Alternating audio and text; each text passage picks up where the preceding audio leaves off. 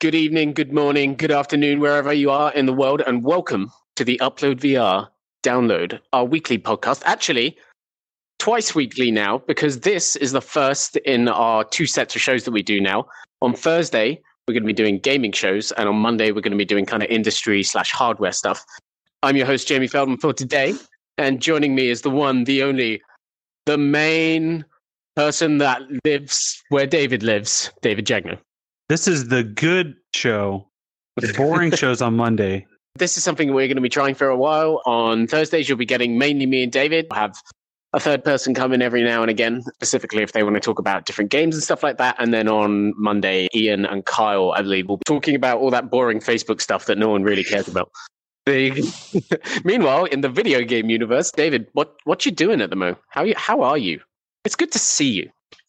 You know what? It's good to see you too. It's been a week. You know, it's been a long week. Let's high five here on my side of the ocean. It's been quite a long week already, and it feels like this week's been going on for a very long time. But yeah, I mean, overall, in terms of the gaming world, the VR world, I'm pretty happy. You know, right now, I think we're in for a good holiday season.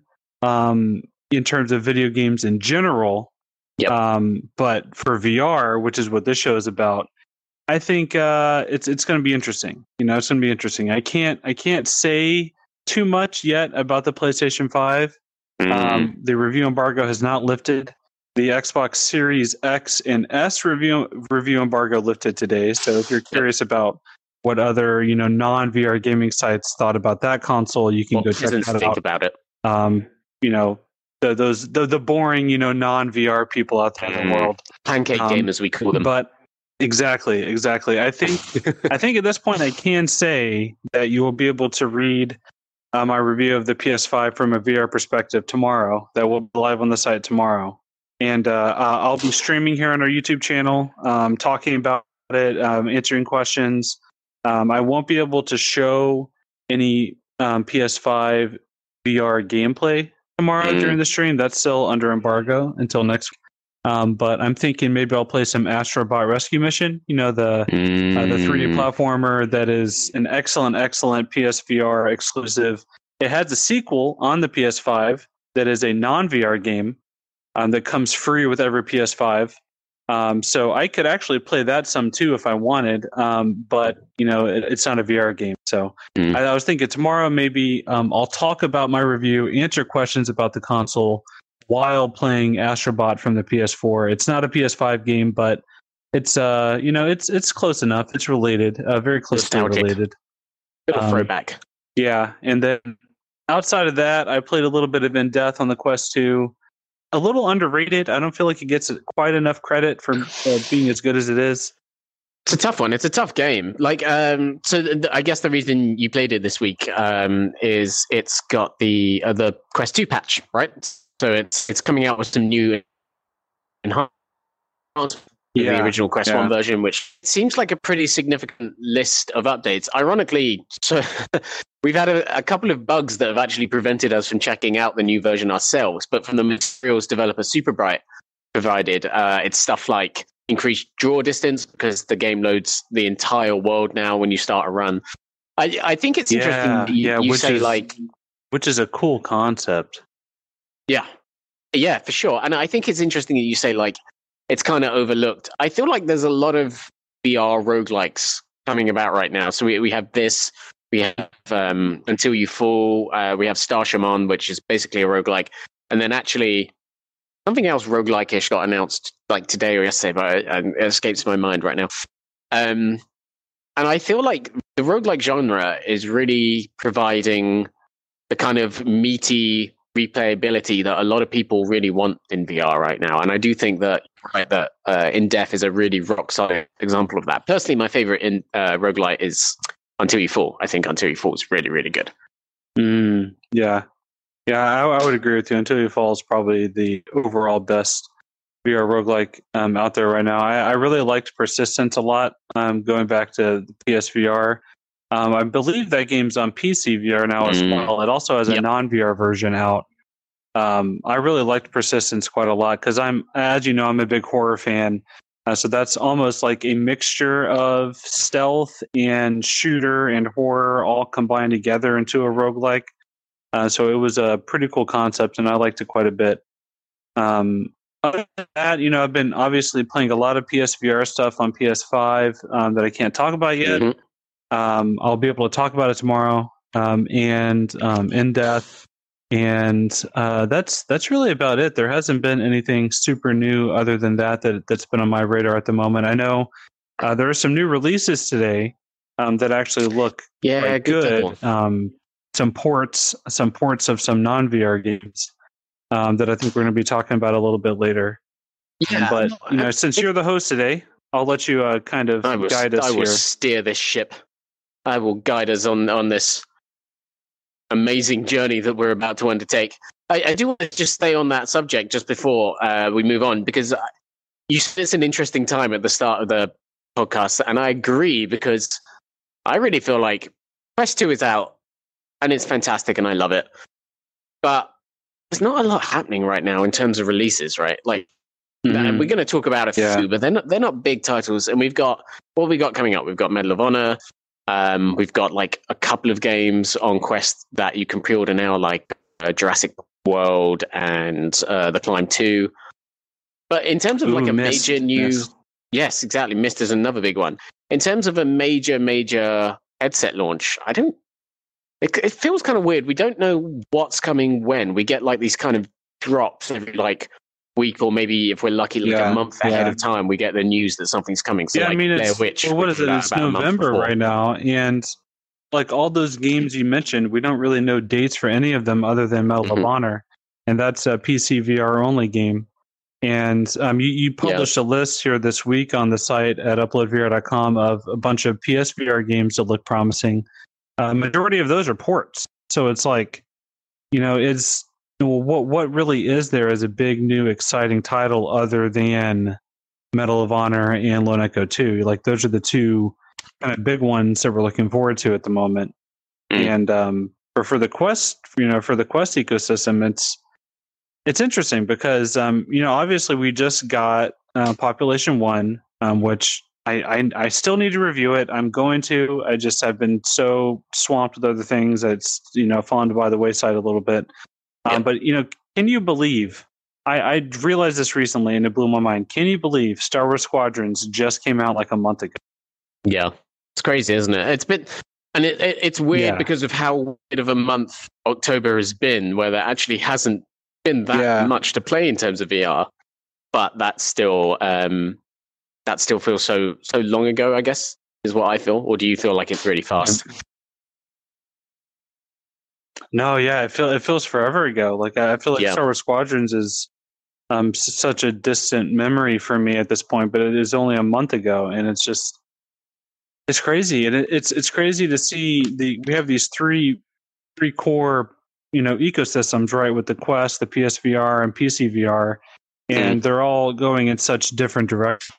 You have PCVR, which is still very, very hardware focused, with the G2 coming out. You have Quest 2 is kind of the new PC headset with the link connection and virtual desktop. You've got, the Deca Gear headset on the horizon. Oh, yeah. So there's a lot of like new tech to look forward to. And then Quest is more kind of becoming kind of the, more steady release platform where you get a few games that are noteworthy every month. And then PSVR is kind of in limbo at the moment, so it's really interesting to see where the and just it's interesting how different they are right now, because I feel like around a year ago it felt like there's almost like parity. Like, you had games that were coming out on all three, you had games that were kind of getting ported across quickly, and it was almost like they're on the same playing field. But now the different paths are very different.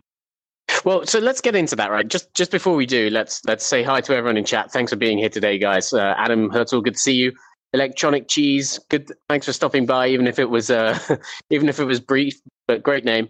Guys are talking a bit about whether they should get like Quest 2 or a PS5. Again, if you want to stick around, we will be talking a bit about that later on. We'll get into the PS5 discussion a bit more with some of the stuff we've confirmed earlier in the week.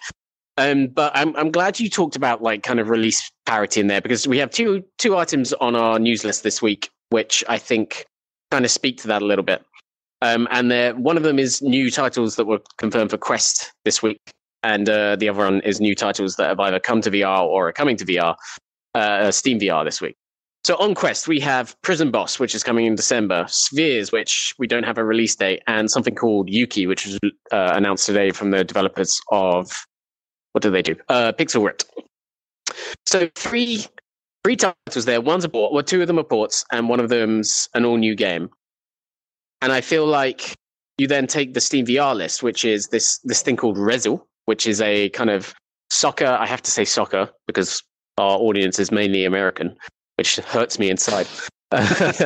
It's like a soccer training simulation. A bit of footy, eh? Oh, yes, a bit of football, as we call it. So I'm in that voice often, actually. Which is it's a training simulator. I feel like this is one of those kind of COVID things where they had this, it used to be this big professional application, and they've released a Steam VR version, probably to get extra funds because of what's happening to location-based everything at the moment. House Flipper VR came out on Steam VR today, which is a port from a Quest game that came out a couple of weeks ago. And then there's Thief Simulator VR, which was an early access game for the longest time, right? And is now out in full. Two interesting lists of games there, I think, because I look at the Quest list and I get a bit more excited, I think. I feel like Quest is becoming home to a lot of these kind of... It's like if you come to Quest, you've made it almost, right? Like that is what proves you to be a legitimate VR title. It's starting to feel, mainly because of the strict curation that Facebook itself imposes. Whereas on Steam VR, things still feel quite sparse and randomized and weird. Yeah, you know what I mean. And I do think if you look forward to the future on PC VR, really all that's coming to mind for me right now is Medal of Honor, which is obviously huge. But in terms of Quest, I feel like the stuff I look forward to, especially now that Facebook is doing full Quest exclusives, is a much more exciting list. So you've got, like I said earlier, like you've got Jurassic World, you've got like a Port of Gorn coming, you've got what was the other game I mentioned earlier? Some other game. The Climb 2, that's it. Yeah. Climb 2 and Myst. Yeah, I keep forgetting Myst. Shout out to Myst. Got a bit of Myst here in the studio right now, by the way. I'm enjoying it. Very misty. Very cool. Yeah, it's actually lighting, the but I just fog can't tell. effect is... Yeah. We should, do you know what we should do? We should try and get Quest 1 versus Quest 2 comparisons of the Upload VR studio going. If there are any. Heaney God, if you've made any of those, we should put our own comparison between those together. But anyway, so yeah, out of these games, so Prison Boss on Quest, Spheres, which isn't a game, by the way, I should say. That's more like a short film, which I really, really love. I think you've seen Spheres too, right? Or you've seen some of Spheres. Oh yeah, I love Spheres. It was incredible. It's basically like a semi-narrative, there's a loose, narration on top of the experience, but it's mostly just like a visual, bombardment on your eyeballs and ears of what it would be like to be there whenever two black holes collide. That's essentially the premise, and the narration is just, it's so wonderful. I think it's Jessica Chastain. I think it's who does the narration. And yeah, it's different. There's 3 chapters, and it's different people for each chapter. And Jessica Chastain's one of them. Okay. Yeah. Oh, great! I've only seen the first chapter, so I've got to see the rest of it. I'm pretty excited now. It's incredible. It's one of those things that, like, I think is a great example of something that is like, it wouldn't even make sense to experience it outside of VR. Exactly. It wouldn't do anything for you. You have to see it inside of a headset, and it's just fantastic. It's so hypnotic. I reviewed it. I think I reviewed it late last year because it came out on Rift late last year. And it's a really, well, hypnotic's the only word for it, really. It really fully immerses you in these different intergalactic environments. It studies these different phenomena. Like at one point you see the Big Bang. At one point you study black holes and you get sucked into a black hole. Mm-hmm. And it's one of Millie Bobby Brown's one of the voices. Yep. I didn't know that. It's so just powerful and quite poetic, quite creative. Actually, it's not just the straight-faced documentary. There is light interaction. In fact, the Quest version is going to have hand tracking, which I think is very cool. Ooh, nice. Yeah, I think in my review back in 2019, I said something like finding something arty fartsy, like finding poetry in the Symphony of the Universe or something like that. But oh God. I love Spheres, and we don't know when it's coming out, but it's up on the coming soon section of the Quest store. So I would hope in the next couple of weeks, maybe even today, because usually there's a drop of new content on a Thursday. So maybe there's something new on the Quest store that we should check in a bit. Moving on from Spheres, there is something that was announced today called Yuki, which is from the developers of Pixel Ripped, is a bullet hell shooter that is coming to Quest, PC VR in the first half of next year, and PSVR in the second half of next year. Really, really interesting game because it plays on the same idea we've seen in a lot of kind of arcade shoot 'em ups in VR.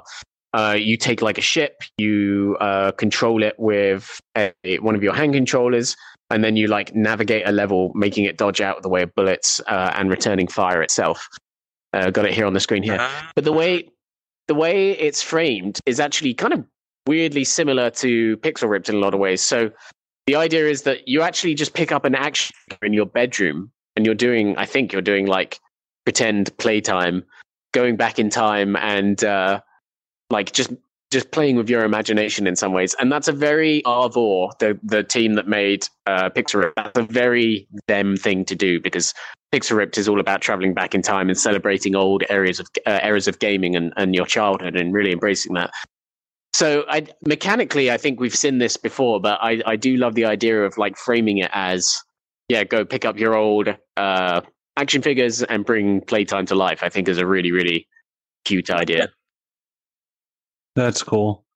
And it's why, speaking of new stuff on the Quest store, I did just check, and VTime XR came out.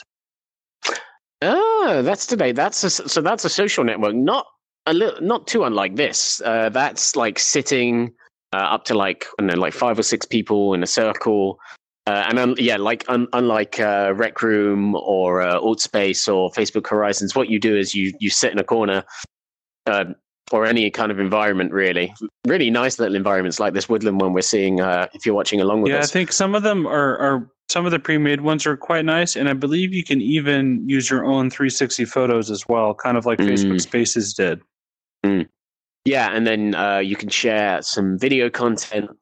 I think they try and pitch it around kind of virtual professional meetings sometimes as well. I like the idea of kind of limiting what you can do with social VR and like restricting you to sitting down, because it just kind of accepts what the limitations of the platform right now and works with those instead of saying like trying to simulate all of reality, right? So I think that's a pretty cool idea. I don't know how much this has been around for donkey's years. The time it was made in Liverpool in the UK. There's logos down there at the end of the trailer for Google Play Store and iOS. So I'm wondering, it must be cross-platform, between PC, Quest, mobile. There's an AR platform version of it as well on mobile, I think. So you can join in very strange ways. So yeah, that's cool. That's pretty cool. Over on Steam VR, so we've got Rezel. We like we talked about, although that's strange. You're going to need 2 Vive trackers for that, which it's 2020. I'm not sure how many people have Vive trackers anymore. You can still buy them if you want, and then use them with your Index or your, I guess your original Vive, but not the Vive Cosmos unless you have the Vive Cosmos Elite. So that's interesting. I would like to check that out, but I don't have trackers. House Flipper, I know you think is a pretty cool idea. Just the idea of like renovating a virtual space without the mess, but then not actually getting to live in it. Yeah. I mean, so some of you watching or listening might have heard references that I'm in the middle of kind of a limbo between moving and our new home. My wife and I have a new house that's being built right now, and we're living with spaces. I am, and we're living with my wife's parents right now, which is interesting. It's interesting. And so we didn't have to renovate our house. There wasn't, like we didn't flip a house or anything. We lived in that house for like 3.5 years and we sold it. And so our new house is being built. But there are some, allegories with it because, like watching the trailer, there's lots of decorating and cleaning you do. And it's funny how like things that I don't ever want to do in real life suddenly become novel concepts for a VR game that kind of looks fun, It's the Simpsons joke, right? Like every time you see VR in the Simpsons, it's like virtual lawn simulator or something like that, and it's 100% true. Yeah, or like in Rick and Morty, the Roy, A Life Well Lived, where he's like, what do you mean you beat cancer and you went back to the carpet store? That doesn't make any sense. Clean. Adam Hartzell said this looks like Clean Your Damn Room VR, which, yeah, fair enough. That's a very good, good explanation of it. Whoa, you got a Thor hammer? Oh my god! Yeah, okay. If you're listening to the audio version, you have a rubber mallet that you can hit the wall with to do things, and you can also throw it like Thor, and it comes back to you. That was pretty interesting. Mjolnir, the mighty hammer of home renovation. And the last game on Steam VR is actually something very similar to this in some ways, which is Thief Simulator, which I still haven't tried, and I really want to go and check out, especially seeing as it's one of those early access games that actually did early access and has now come out on the other side. Just released early access. Now that it's out fully. Yeah. Yeah, I want to try that. Maybe we could do something with that later in the week because I feel like there's some antics to be had there, some shenanigans, as they say. Yeah, that would be a good one to stream maybe on Monday. That would be a good Monday game. Or I mean Tuesday next week. Yeah. Maybe I won't play it, seeing as now that we're back in lockdown in the UK, the idea of a thief sneaking in. Home invasion probably not the best genre for me right now. Moving on. A little too close to home. Moving on to another Quest game that we've been talking recently. Yesterday, I had the pleasure of chatting with the team in the UK called Pixel Toys. They are making Warhammer 40k Battle Sister, which is coming to Quest very, very soon. Also behind Drop Dead, which I know a lot of people out there really, really enjoyed. So that's cool. I chatted with them for a little while. I got some new details that will be going live on the site throughout the next couple of days. One of the stories I put live today is that it's coming out on in December is when they're aiming for it. Quest first, Rift next, and then other platforms hopefully in the future. Pretty interested in this one. This is, if you watched the show last week, you'll know we were talking about another Warhammer game called Tempestfall from Carbon Games, which is set in an entirely different universe. This one's set in the, proper Warhammer's so confusing, man. The proper 40k universe that everyone really, really likes. I've played a demo of it a couple of months ago now, back before the embargo on Quest 2 had lifted. And I was really impressed by the scope of it. It had some technical difficulties that still needed working out, so I'm glad to hear they're taking till December instead of November. Yeah, I mean, to be like perfectly honest, like Warhammer is one of those franchises that is so incredibly intimidating to me because growing up, I never got into the tabletop, miniature game. Oh, dude, yeah. I was more of a D&D type of person. I've never really gotten into the lore. I've never read any of the novels. I've played Vermintide just because it's just like a wave killing game, so it was kind of accessible. Like, but yeah, Vermintide 2 is fantastic, and so I mean, it's one of those franchises. It's like I kind of understand, like there's space marines and there's like I guess other creatures and enemies, and I don't know the lore. I don't have any attachment to it, so. Like I'm watching this footage, it just looks like a generic shooter. What? If I don't have attachment to the lore, like what does this do for me? Like what sets it apart? Now take that mindset and consider that I had to interview them yesterday, and they were just listing off characters and enemy designs and weapon types, and I was like, cool. I will say though, like the thing about like Battle Sister, is that like a designation? Is that a rank? It's a faction of characters, whatever. A faction of soldiers, and you play as one of them specifically. and you play as like I guess protege of one of them. And they're promising a full like 5 to 6 hour single player campaign, visiting a couple of different planets, which sounds pretty cool. They're also saying that they're going to have hopefully some like cooperative horde mode multiplayer, if not at launch, like then maybe a bit after. And then they also really want to do expanded multiplayer modes maybe in the new year, which would be really, really, really cool to see.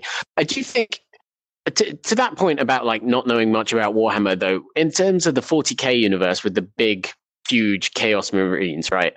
That is something you don't have to be familiar with to think it would be cool to play as one of them and get your hands on that, like, you know, that big hulking machinery that universe is really known for. Those weapons are huge and chunky. Yeah. And that's something that I spoke to them about because, you know, there's a disconnect between picking up a controller in VR and then if it would actually feel like that giant kind of gun with a chainsaw on it that they've got. Look for that later in the week. Full interview, I think, will be going live this weekend, but going to have a couple more stories on it. I'm pretty optimistic about this one because it's, like I said, it's coming to Quest first, and it's just cool to play first-person shooters on Quest, and I'm hoping that we'll get something cool there. And you know, like if you look at VR, even outside of Quest, if you look at, you know, PSVR and PC and everything, almost every game that is at its core a shooter is either a wave game or a multiplayer game. There's just not very many VR shooters that actually have campaigns. Yeah, there's just very few of them. And I don't know why that is. You know, I mean, obviously you have Walking Dead, you have on PSVR, you have Farpoint, you have Persistence, which kind of has a story to it. You have there's a few on PC, like Zero Caliber tries to kind of do that, but you know, it's such a weird, you know, gap, because I feel like outside of VR, that's like the biggest genre there is, you know, like the first person shooter, you know, like where it's so strange because we don't have like a narrative, or not even narrative, just get rid of the idea of there having to be characters and voice acting, just like a campaign with missions, you know, like objectives. Like there's just not very many of those in VR. And if you, I mean, there is a correlation if you look at the games you just listed off there. So you said Farpoint, that is a game that was funded and published by Sony. Obviously, they at that time they wanted to tick that box and say, yes, we have kind of a Halo style shooter on PSVR. Then you look at shout out to G Dog in the chat, Arizona Sunshine. I forgot to list that one. That's very one true. of the first ones. Yeah, but outside of Arizona, and that's a great one to mention. You've got 2 Warhammer games coming up. We've had 2 Walking Dead games. The next single player campaign coming out on Quest will probably be that Jurassic World game. They're all tie-ins because those are the companies that are funding these VR games right now, and there's something really interesting about that. That's a good point. Obviously, Half-Life, you know, like but yeah, and you know, if you're lucky, you'll get VR support in Squadrons from EA. But EA aren't going to set out to make their own dedicated VR game at the moment. Right, and that is interesting. It does mean we're getting this interesting type of tie-in that we're starting to see more in VR, almost than we see in video games right now, right? Because Jurassic World, there hasn't really been many big Jurassic World video games. There's the theme park simulator one, but I can't think of like a first-person, like big budget blockbuster survival Jurassic World game that's come out for a console in a long time. And I feel like we're seeing other industries outside of gaming look at VR and say, okay, well, let's not think about this necessarily as like entering the gaming market, but what could we take like the most iconic cinematic elements of our franchise and put them into a interactive virtual experience that will really connect with potentially even more people than they would on console, right?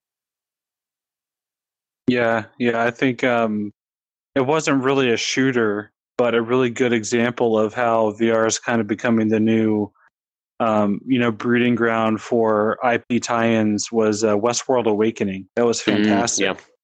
You know, and Survios is interesting. They've kind of become this sort of dev studio that specializes in IP, you know, adaptations with, obviously you've got Creed, you've got Westworld, you've got Walking Dead Onslaught now.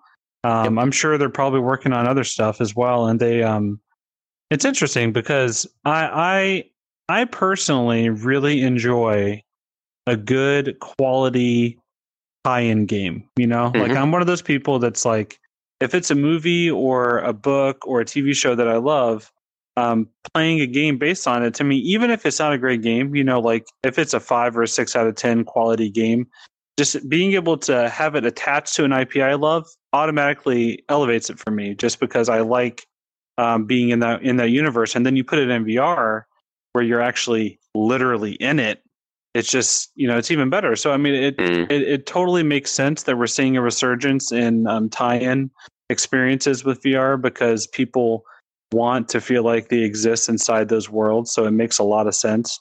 And you know, to your point earlier about Jurassic World, I think it's a perfect one. It's you know, it's one of the most well-known movie franchises out there, and it's super big. You know, there's, you know, movies on the horizon coming out still. It's got theme park rides. It's got, you know, like people know Jurassic Park, Jurassic World, like it's iconic. So it, you know, I'm excited, and it's an interesting art style. I don't know if we've really talked about this before and on any of the download shows, but it has more of a cell shaded art style, which I think probably catches a lot of people off guard. You think of dinosaurs, you think of Jurassic World, you think of like gritty, you know, almost kind of gory, realistic sort of, you know, setting. So it's interesting they went with the cell shaded art style. Yeah, for sure. That's this is being made by Coatsink, the guys that did like Esper, and they helped out with the recent port of Onward. And actually, that's a great one to point out, that they worked with Onward, which was this hyper technical, hyper realistic shooter, brought it to Quest. Obviously, ran into a couple of technical difficulties there. So I do think this represents a kind of more smarter Quest first approach, let's say. Yeah, and I'm looking forward to Quest first approach. That's a good way of putting it. Yeah, it's good. Yeah, I think, you know, there's more to talk about there in terms of, because I mean, like, obviously there's so many Star Wars games now in VR and everything. I think there is more to talk about there about the way the software ecosystem in VR is expanding. But we'll have to save that for another time, because we have our own big topic to talk about this week. But before we get to that, we're going to move on to talk about Quest 2 Elite strap orders. Now, this is not quite gaming, but it's pretty relevant to everyone that bought a Quest 2 to play lots of video games. You might have seen in the past couple of weeks that some people on Reddit, that Quest 2 Elite strap not working out so well for them. We're seeing a lot of pictures of like what might start as like a hairline fracture, actually leading into like this giant crack in the headset strap. Got an image up here on if you're watching along with us. So that's just a full on break through one of the side plastic straps that connects to the side of the Quest 2. And then earlier in the week, or it might have been late last week, David, as someone that's actually got the Elite strap pre-ordered, got an email saying that what happened. What did it say? Was it canceling the pre-order, or talk us through that? While I'm kind of talking real quick, I'll pull it up so I can read it verbatim and not misquote anything here. But essentially what it said is that they're going to be pausing shipments until they can kind of investigate this more thoroughly and figure out what exactly is going on. The exact phrasing was, let's see here. We are reaching out to inform you that we won't be able to ship your Quest 2 Elite strap, a battery and carrying case by the estimated ship date. We're investigating quality reports. We believe it's a very small percentage of Elite strap accessories, etc. So we have temporarily paused shipping inventory from our distribution centers. And it then goes on to say that the law requires that we automatically cancel your order and issue you a refund unless we hear from you by December 8th. So I can reach out to confirm that I would like to keep my pre-order with some distant, vague, non-determined shipment date. Or if I don't reach out, it will automatically cancel and get a refund. So that's kind of the position they're in with this. And before we've talked to Facebook about this before, and they've said there is a small number of units that are being affected. It is not a wide-reaching. I've personally had the Elite strap and the Elite battery strap since anywhere from early September to mid-October for the both of them. There's your face. Yeah, there's me wearing it, and as you can see, I promise you, my hair is not covering up any cracks in the in the that's strap. very strategically placed hair there, Jamie. Doing I don't great know. doing great advertising, doing great modeling for the Quest 2 there. I like both of these straps, and I think it's a shame this is happening because I do think they're pretty essential add-ons for the Quest 2 experience. I hate the soft strap it comes with. I think the thing's a nightmare. I totally get why they did it because they're trying to drive the price down in any way they can. But I've switched out to a FrankenQuest now. I wear the Vive Deluxe audio strap. I got some 3D printed clips for that, and I find it much more comfortable. But I do think this is a real shame because it makes the Quest 2 much more accessible, and much more comfortable at the end of the day, right? And means you can play VR for longer. There's me modeling yet again with my FrankenQuest. Notice how there's no hair covering the apparent crack in the strap in this photo here. I didn't need it. That's why I could just tame it all this time. And there may also be differences in lockdown hair length. I don't know at play that might. Yeah. That's a fair point. I think I've maybe shaved like 4 times since this whole thing started, and I can tell you that my wife is not a fan. It's it's getting to be a little bit of a problem. She's not a fan of the scraggly, hairy face at all. So back on the Elite Strat thing, what do you think is going to happen here? It's a real shame because I feel like between this and, the kind of fallout with Facebook account requirement and, a select number of users having problems accessing their Quest at the start of the product's life cycle, I think it's not poured cold water on the Quest because clearly, we also heard that the thing's sold 5 times as many pre-orders, so clearly doing very, very well. But I didn't expect this from Facebook, right? I would have expected quality checks that resulted in this. Then again, they also used to put secret messages inside Oculus Touch controllers, and those got shipped out. So. Yeah, I mean, didn't the Rift S cable have issues too? Like, it seems like there's a history of some type of manufacturing problem.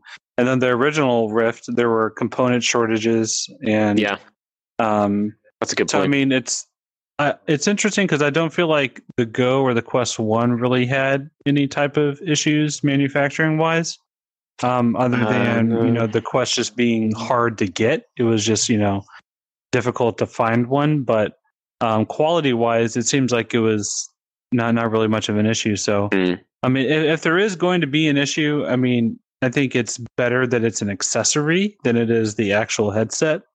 Yep. This is something that is optional, and if it does break, you can get a refund, you can get a new one while continuing to use your headset, which is a good thing.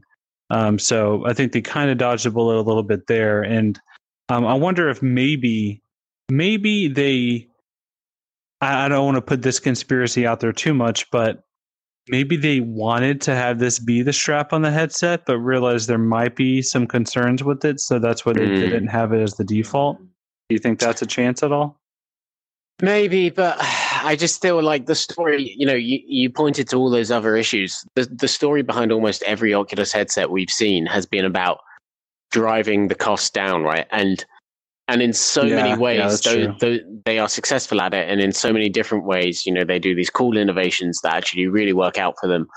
But I guess if you're doing all these kinds of things at once, something's going to give. And eventually you are going to find, okay, maybe we did cut back a bit too much there. Or maybe in terms of the design, we could have strengthened this one up a bit more because clearly our stress testing hasn't been as rigorous as as thorough as what some of these other consumers are putting it through. Although having said that, there was a YouTube video earlier this week from a YouTuber that put the thing through its paces himself, and he had no problem with it. He was bending it and pulling it and twisting it in all kinds of weird directions, and it seemed to work out for him. So it's possible that there's, and I'm talking completely speculatively here, it's possible there's like a production run that had a certain amount of issues that went unchecked.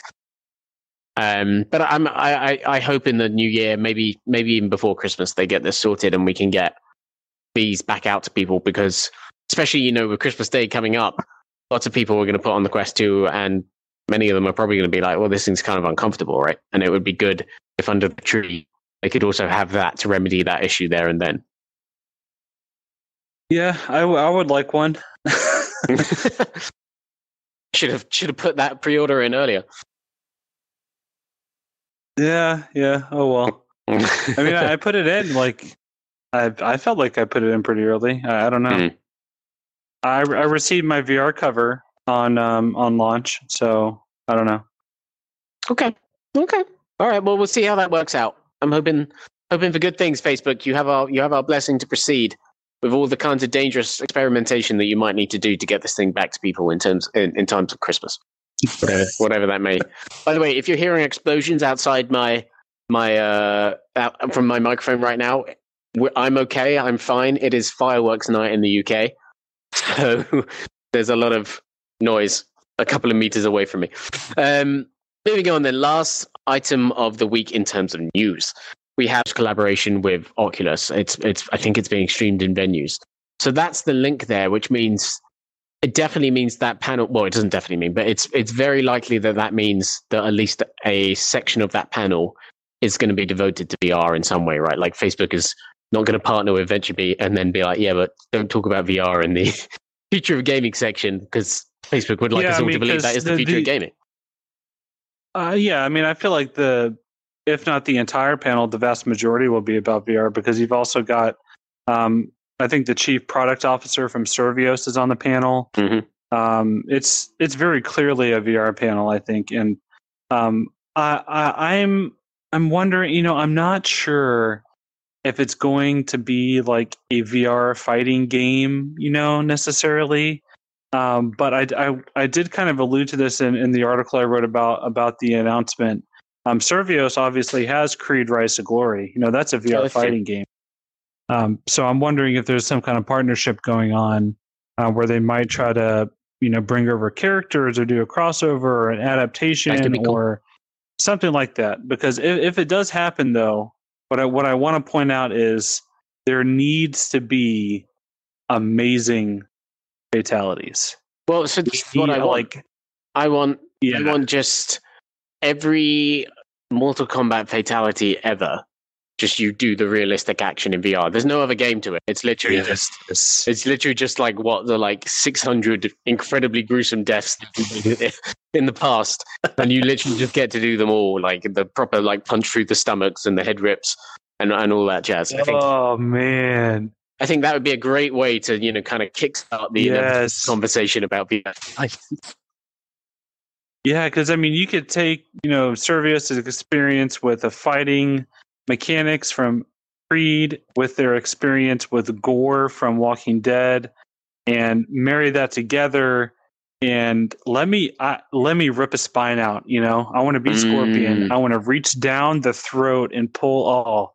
I need it, Jamie. I need to do it. Don't partner with Survios. Partner with an enterprise-level surgeon training company, like Fundamental VR or something, and make it an entirely anatomically correct fatalities. Yeah, exactly. So it's like if you rip the spine out, it comes out all mangled. And they're like, no, you didn't do it right. Like you have to go back, grab the spine from the bottom, and then, really rip right here. And it's got 4 haptic supports, so every notch of the spine is vibrating the controller as you're putting it along. Oh, man. Yeah. I'm a twisted human being, I've just realized. That is. Yeah.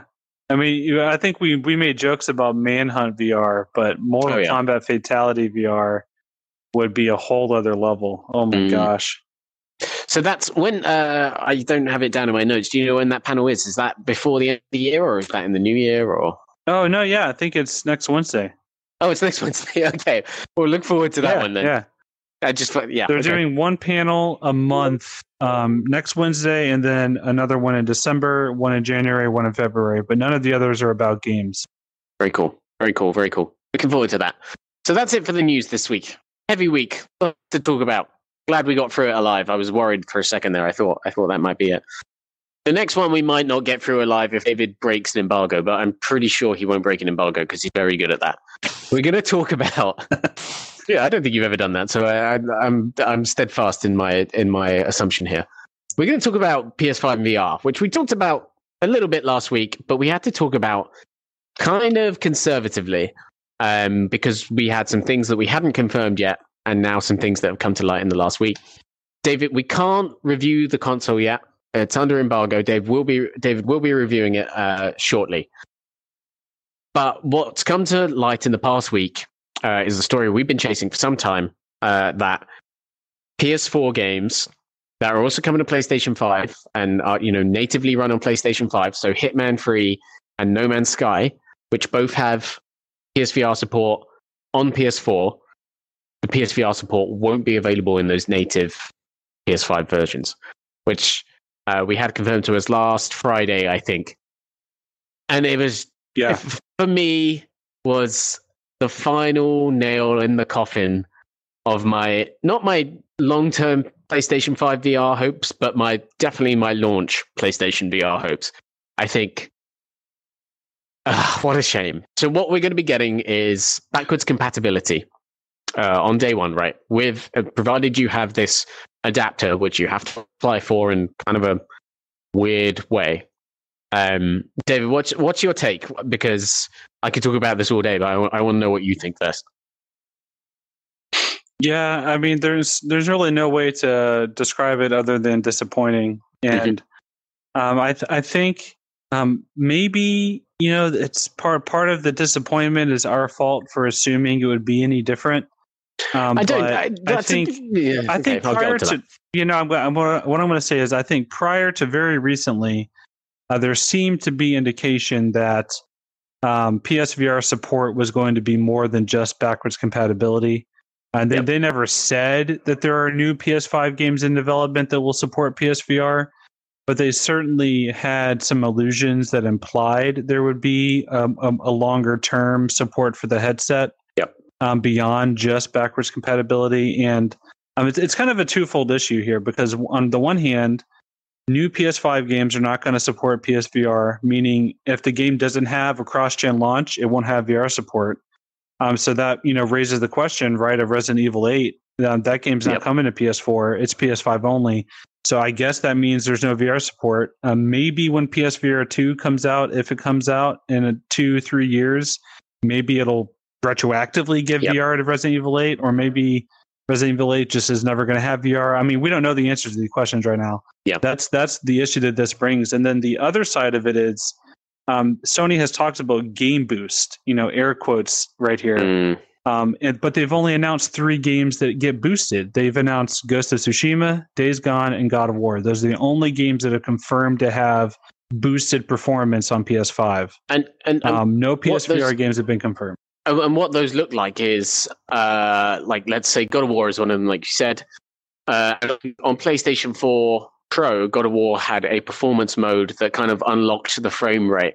And it would do as good a frame rate as the console could handle in the given scene. So sometimes it would probably be in 30 in very intense action sequences. And then other times it would try and reach up to 60, but probably not get there. But because the PS5 is a more powerful console, we're assuming that it will hit 60 a bit more regularly. But the other side to it is that the EA put out a list today of backwards compatible games on both new consoles. And of course, if you've been following Xbox, you know that upgrading old Xbox titles to take advantage of Xbox One Series X is much more robust, much more like Gears 5 has better textures, 4K, much more robust 4K support. I would go so far as to say that from what I've read and what I've seen, like Digital Foundry coverage and videos and stuff like that, like if you, even if there aren't any official updates, if you put an original Xbox disc, 360, Xbox One, any of those older Xbox games, if they work on your Series X and you put them in the console, it's almost like it automatically remasters them in a way. Like they look and play better just automatically. And the PS5, from what we've seen and heard, it doesn't seem like that's going to be the case. It seems more like you put the PS4 disc in, and it's like you're playing it on a PS4 Pro. Yeah, and that's exactly what the EA blog sounds said. like. That's exactly what every game listed in the EA blog said. For Squadrons, for Jedi Fallen Order, for the upcoming Hot Shoot remaster, they say the game will play as if it was running on a PS4 Pro. So that's one thing, and that's in terms of flat screen gaming, it's a missed opportunity. For me personally, in terms of VR, it is a huge blow, because the PS4 right from day one for PSVR was an underpowered VR gaming machine. Every port PC that came to PSVR had to go through a lot of work. If you take something like Arizona Sunshine, there's huge visual downgrades there. If you take something like even Skyrim, which came to PSVR first, the game probably actually looks a little worse than it did when it first released on PS3, as opposed to on PC, where it kind of like finally steps up to the full potential of everything, right? The idea that you could have just plugged any or put in any PSVR disc or downloaded any PSVR game, and the developer could have, let's say Arizona Sunshine could have suddenly put the PC spec in there, would have been so hugely enticing for VR gamers from day one. And for developers too, I think a lot of developers would feel like, a weight was off their shoulders if the guys from Arizona Sunshine could say, okay, we no longer have to deal with this really limited PS4 spec. We can finally bump these things up and actually start treating PS5 development like PC VR development. That would be huge. But instead, we've got this strange, antiquated, backwards approach that I just don't know why they've made these decisions, because these seem to be very aggressive anti-consumer decisions. I don't know the reason why you would look at it and say, okay, let's not have the new PS5 camera work with PSVR. What? Even if you ended up with the hardware that for some reason physically can't support tracking on PSVR, why did you make that decision in the first place when you were writing out the blueprints for this thing, right? Like, that must have been a given. That must have been a given. The camera is a very confusing decision, because it's a 3D camera. It's stereoscopic. It's got two lenses in there. So I don't understand the reasoning. And then on the console itself, there's only 3 USB ports. And then to use your PS4 camera, you have to get an adapter that converts it to a USB plug. So now you need 2 dedicated USB plugs just to use your PSVR. So you can only plug in and charge a single controller at a time, which, isn't, that big of a deal, but it's like, I only have 1 USB port now. Like, I have to get a hub to extend it. I can't even plug in 2 Move controllers, at the same time to charge anymore. It's just like, I don't know. It's to me, like, everything that we've learned over the past week and a half has told me that PSVR seems like it's being supported retroactively. It was not something they even considered when they started designing the PS5, is what I think. I think maybe it sold a little better than they thought it would, and they realized that there's more of an audience than they expected, so they should support it to tide people over until the next headset. That's kind of what I think happened. And just however the PS5 is architectured, I'm guessing the backwards compatibility functionality is almost more like an emulation in a way. It's not like natively, up-resing and bumping up these games performance-wise like a computer would. It's more like, oh yeah, you can play your PS4 games, put in the disc, download the game. Well, we'll run it in PS4 mode. It's not like, it doesn't seem to work like the Xbox does from what I've seen. And I don't know. It's a bit of a bummer. I'm kind of disappointed in what I've heard and what we confirmed. Especially the biggest one is whenever we were able to confirm, and I have a quote in my email, like it's there in plain text, that we have not announced plans for any PS5 games with VR support yet. That like, to me, that was such a gut punch. Come with me on a journey. Maybe I want to say 2 years ago. So, mid PSVR life, things are looking good. We're getting games like Skyrim. We're getting games like Blood and Truth, Astrobot. Sony has a change in leadership. And this is all speculation, what I'm about to talk about here. Sony has a change in leadership. Andrew House, who has led PlayStation since the early PS4 days, maybe a bit before that, mid PS3 era. He took over from Kaz Hirai, specifically Sony's PlayStation division. Can we just talk about how much of a charming fellow Mr. House is? Oh, he was adorable. He was an adorable Sony Interactive CEO. I loved him. And he spoke very fluent Japanese. He was a very impressive human being. He left. And taking over was Jim Ryan, also from Sony UK.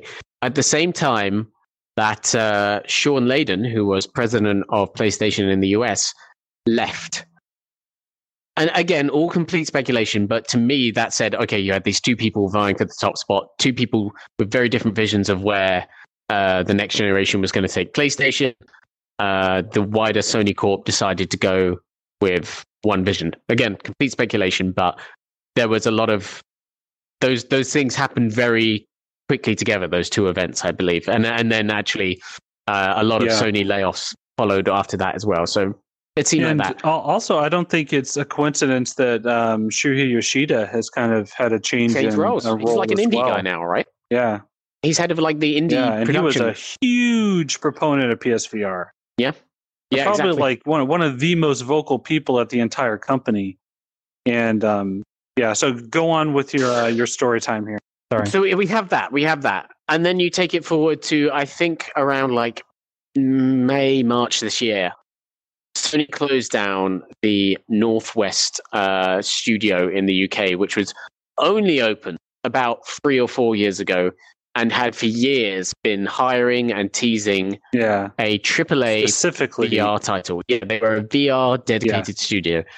They got shut down completely. All the staff that they'd just been hiring said that, like on Twitter, it came out of the blue. Anyone we know ever able to talk to any of those developers? Were we able to ever get? No, I have tried. Believe me, I have tried. Yeah, I imagine Sony throws down quite a lot of scary threats when you're closing down a studio and canceling a game that hasn't been announced. So that again was like a moment, and also Richard Marks, who was one of the head of R&D that was so into PSVR development. What was the name of Google. So what was the name of his lab or whatever? It was PlayStation Magic Lab, I believe. What was it called? Was it Magic Lab or Reality Lab? That's right. Yeah. So you have this string of events, and then of course you have Jim Ryan's quotes, which I know some people think he wasn't specifically talking about PSVR 2. He's the head of PlayStation. If he says the future of VR won't arrive next year, fairly sure he's trying to tell everyone that Sony is not going to do anything in VR for the next year. Also, let's not forget, before he even took over, I believe he was on record as saying, like, thinking out loud. I think I can't remember if it was an interview or an event or somewhere where he said something along the lines of, why would anyone want to play this game? It looks like crap nowadays. I think he was talking about Gran Turismo. Yeah. He was like, he just couldn't comprehend someone wanting to revisit an older game. Yep. And there's also, going back even further than that, this is really, really old. I think back in 2014, as PlayStation VR was revealed as Project Morpheus, he said in a interview somewhere, like, every other Sony executive talking very positively about this thing, he said, like, just so you know, this is still much an R&D project. We haven't actually decided if we're releasing this thing yet. And I remember reading that back in 2014 when I was working for another VR website, like, whoa, this guy does not seem to... I'm getting too deep into my theory, because for all I don't know Jim Ryan. For all I know, he loves VR and he's just being very conservative and for very good reasons. But you string all of these together, I still believe PSVR 2 will happen, but it's just this crushing cooling off period right now, which I really don't think the ecosystem needed. I think, there's Jim on the screen. Hello, Jim. Looking right at me. He's not happy with my comments. Hello, Jimbo. And it's hard, man, because this could have been a really, really exciting, excellent year. We could have got a version of Iron Man with incredible graphics and incredible load times, as opposed to the PS4 version. It seems to be begging for that. We could have got a new first-party game from this new studio. We could have presumably seen something new from Sony London Studio, the developers of Blood and Truth. clearly Sony Japan has been working on Astrobot, the launch title, not Astrobot 2 right now. I mean, they might have that working away somewhere in the background. And they, Impulse Gear, the creators of Farpoint. They haven't been seen since 2017. This has really taken the wind out of a lot of people's sails, and I'll say it's an especially crucial time for this not to have happened, because Quest 2 has come out and the Facebook thing is an issue for people, right? And we talk about this industry needing competition on a grand scale, and PlayStation was the only company right now that looks like it's going to be offering that in the near term, apart from maybe if there's something that Apple does next year or the year after, or if Microsoft finally decides to get in the game, or Google comes back or whatever. But those things don't look as likely as what PlayStation could have done. Yeah, and it's so I'm crushed. Firstly, I love PlayStation VR. It's dated, the hardware's dated, but I love it. It's such a frustrating thing to even talk about because there's just so many question marks. Like we don't really know. For sure if PSVR 2 is definitely coming, because they haven't declared it. They haven't announced the headset. They haven't said anything that gives consumers confidence. And I think that's the key thing here, is that as you go into a new generation of hardware, clearly Sony is very firmly entrenched in that belief of generation, right? Like that the PS5 is a new console, a new generation. We have reluctant backwards compatibility with PS4, but if you want anything else, you're going to have to pay us for PS Now to stream it. So PS5 is a new generation of hardware, and they're very firmly believe in that kind of concept. And so even if PSVR 2 is 1.5 to 2 years away, I would like to know that it's coming. Exactly. I think exactly. Knowing that it's coming isn't going to hurt sales of PS4 or PSVR. I think most people that want a PSVR probably have one already. I think that if you were to announce that it's coming, that would have the opposite effect. That would build confidence. That would make people buy a PS5 now to get into the ecosystem and get used to it, and maybe play some PS4 VR games while they're getting used to the ecosystem. And I don't understand the reasoning of why they wouldn't at least confirm that one is coming for sure. It's in development. Even if they don't say anything else, literally nothing else, that you don't even have to name it. You can just come out in an interview and say, yes, a new headset is in development. It'll be coming out. And, you don't even have to give us a time frame even. Like, literally the confirmation it exists would be, I think, it would be just enough to tide over the fan base, because there are, we don't know the exact number at this point, but probably close to 6 million PSVR headsets out there. That's a drop in the bucket of the PS4 user base, but that's still a sizable audience, and it kind of feels like they're being left out to dry. And I don't know, maybe if we go back in time again to sort of talk about when the PSVR first came out, maybe we can kind of look at what happened, and we should have been more pessimistic. The fact that they were using PS3 technology to power the device. I mean, that was kind of writing on the wall ahead of time already. I don't know. I mean, they kind of put themselves into a corner a little bit here, where a refresh mid-cycle would have been tantamount to a new device, because of how dated it was whenever it debuted in the first place. So they were kind of in this position where either they're just going to have to, just tough through a drought, or launch a new device early. And it seems like they picked the former, which I don't know. I mean, it's fine. I think whenever the new headset gets announced and comes out, I think it'll be popular. I do think there will be an audience for it again, but just a statement could have done so much for the brand awareness and confidence in the player base. And that's all they really needed to do as a bare minimum. I think that would have been enough. Yeah. I mean, there's plenty more I want to say, but I actually think we should table it, because in a future episode of the podcast, we're going to be able to talk about this stuff embargo free, right? And that is the time to really probably dig in and talk about PS5 and VR. So I think we should leave it there, even though I'm going to make notes, and I think we'll revisit this topic in the coming weeks. That's it for the show today, pretty much. Thanks so much for joining in, everyone. This is, like we said, this is the first in our new kind of setup where we're going to be talking games on the download on Thursday, and on Monday we're going to be talking hardware and industry, different people on different podcasts, covering a broader spectrum. So that's really exciting. Before we head off, David, what do we got coming up? We've been talking PS5, so there's some coverage from that to expect, right? Yeah, you should keep an eye on the site tomorrow morning for sure if you are interested in PS5 and PSVR. There's going to be quite a bit of stuff going up on the site tomorrow morning. And beyond that, we obviously are going to continue, reviewing on the latest games and all the latest VR experiences out there, and chasing down stories as much as we can. And I think in your neck of the woods, you have a piece of hardware that should be arriving relatively soon, right? Yeah. So I should be doing the review for the HP Reverb G2, which I'm hoping will be arriving in the next couple of days. Should be arriving in the next couple of days, I should say.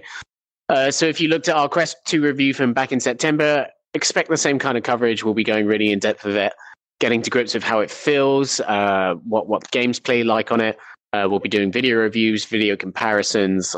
It's going to be really good. I'm really looking forward to trying that thing out and getting back to some high-end VR after all the Quest 2 stuff recently. So it's going to be good stuff. Make sure to stay tuned to Upload. Make sure to head over to our YouTube channel and subscribe. Click that link down below somewhere. Oh, look at that. How's that for synergy? And we'll see you Monday. Thanks for tuning in, everyone.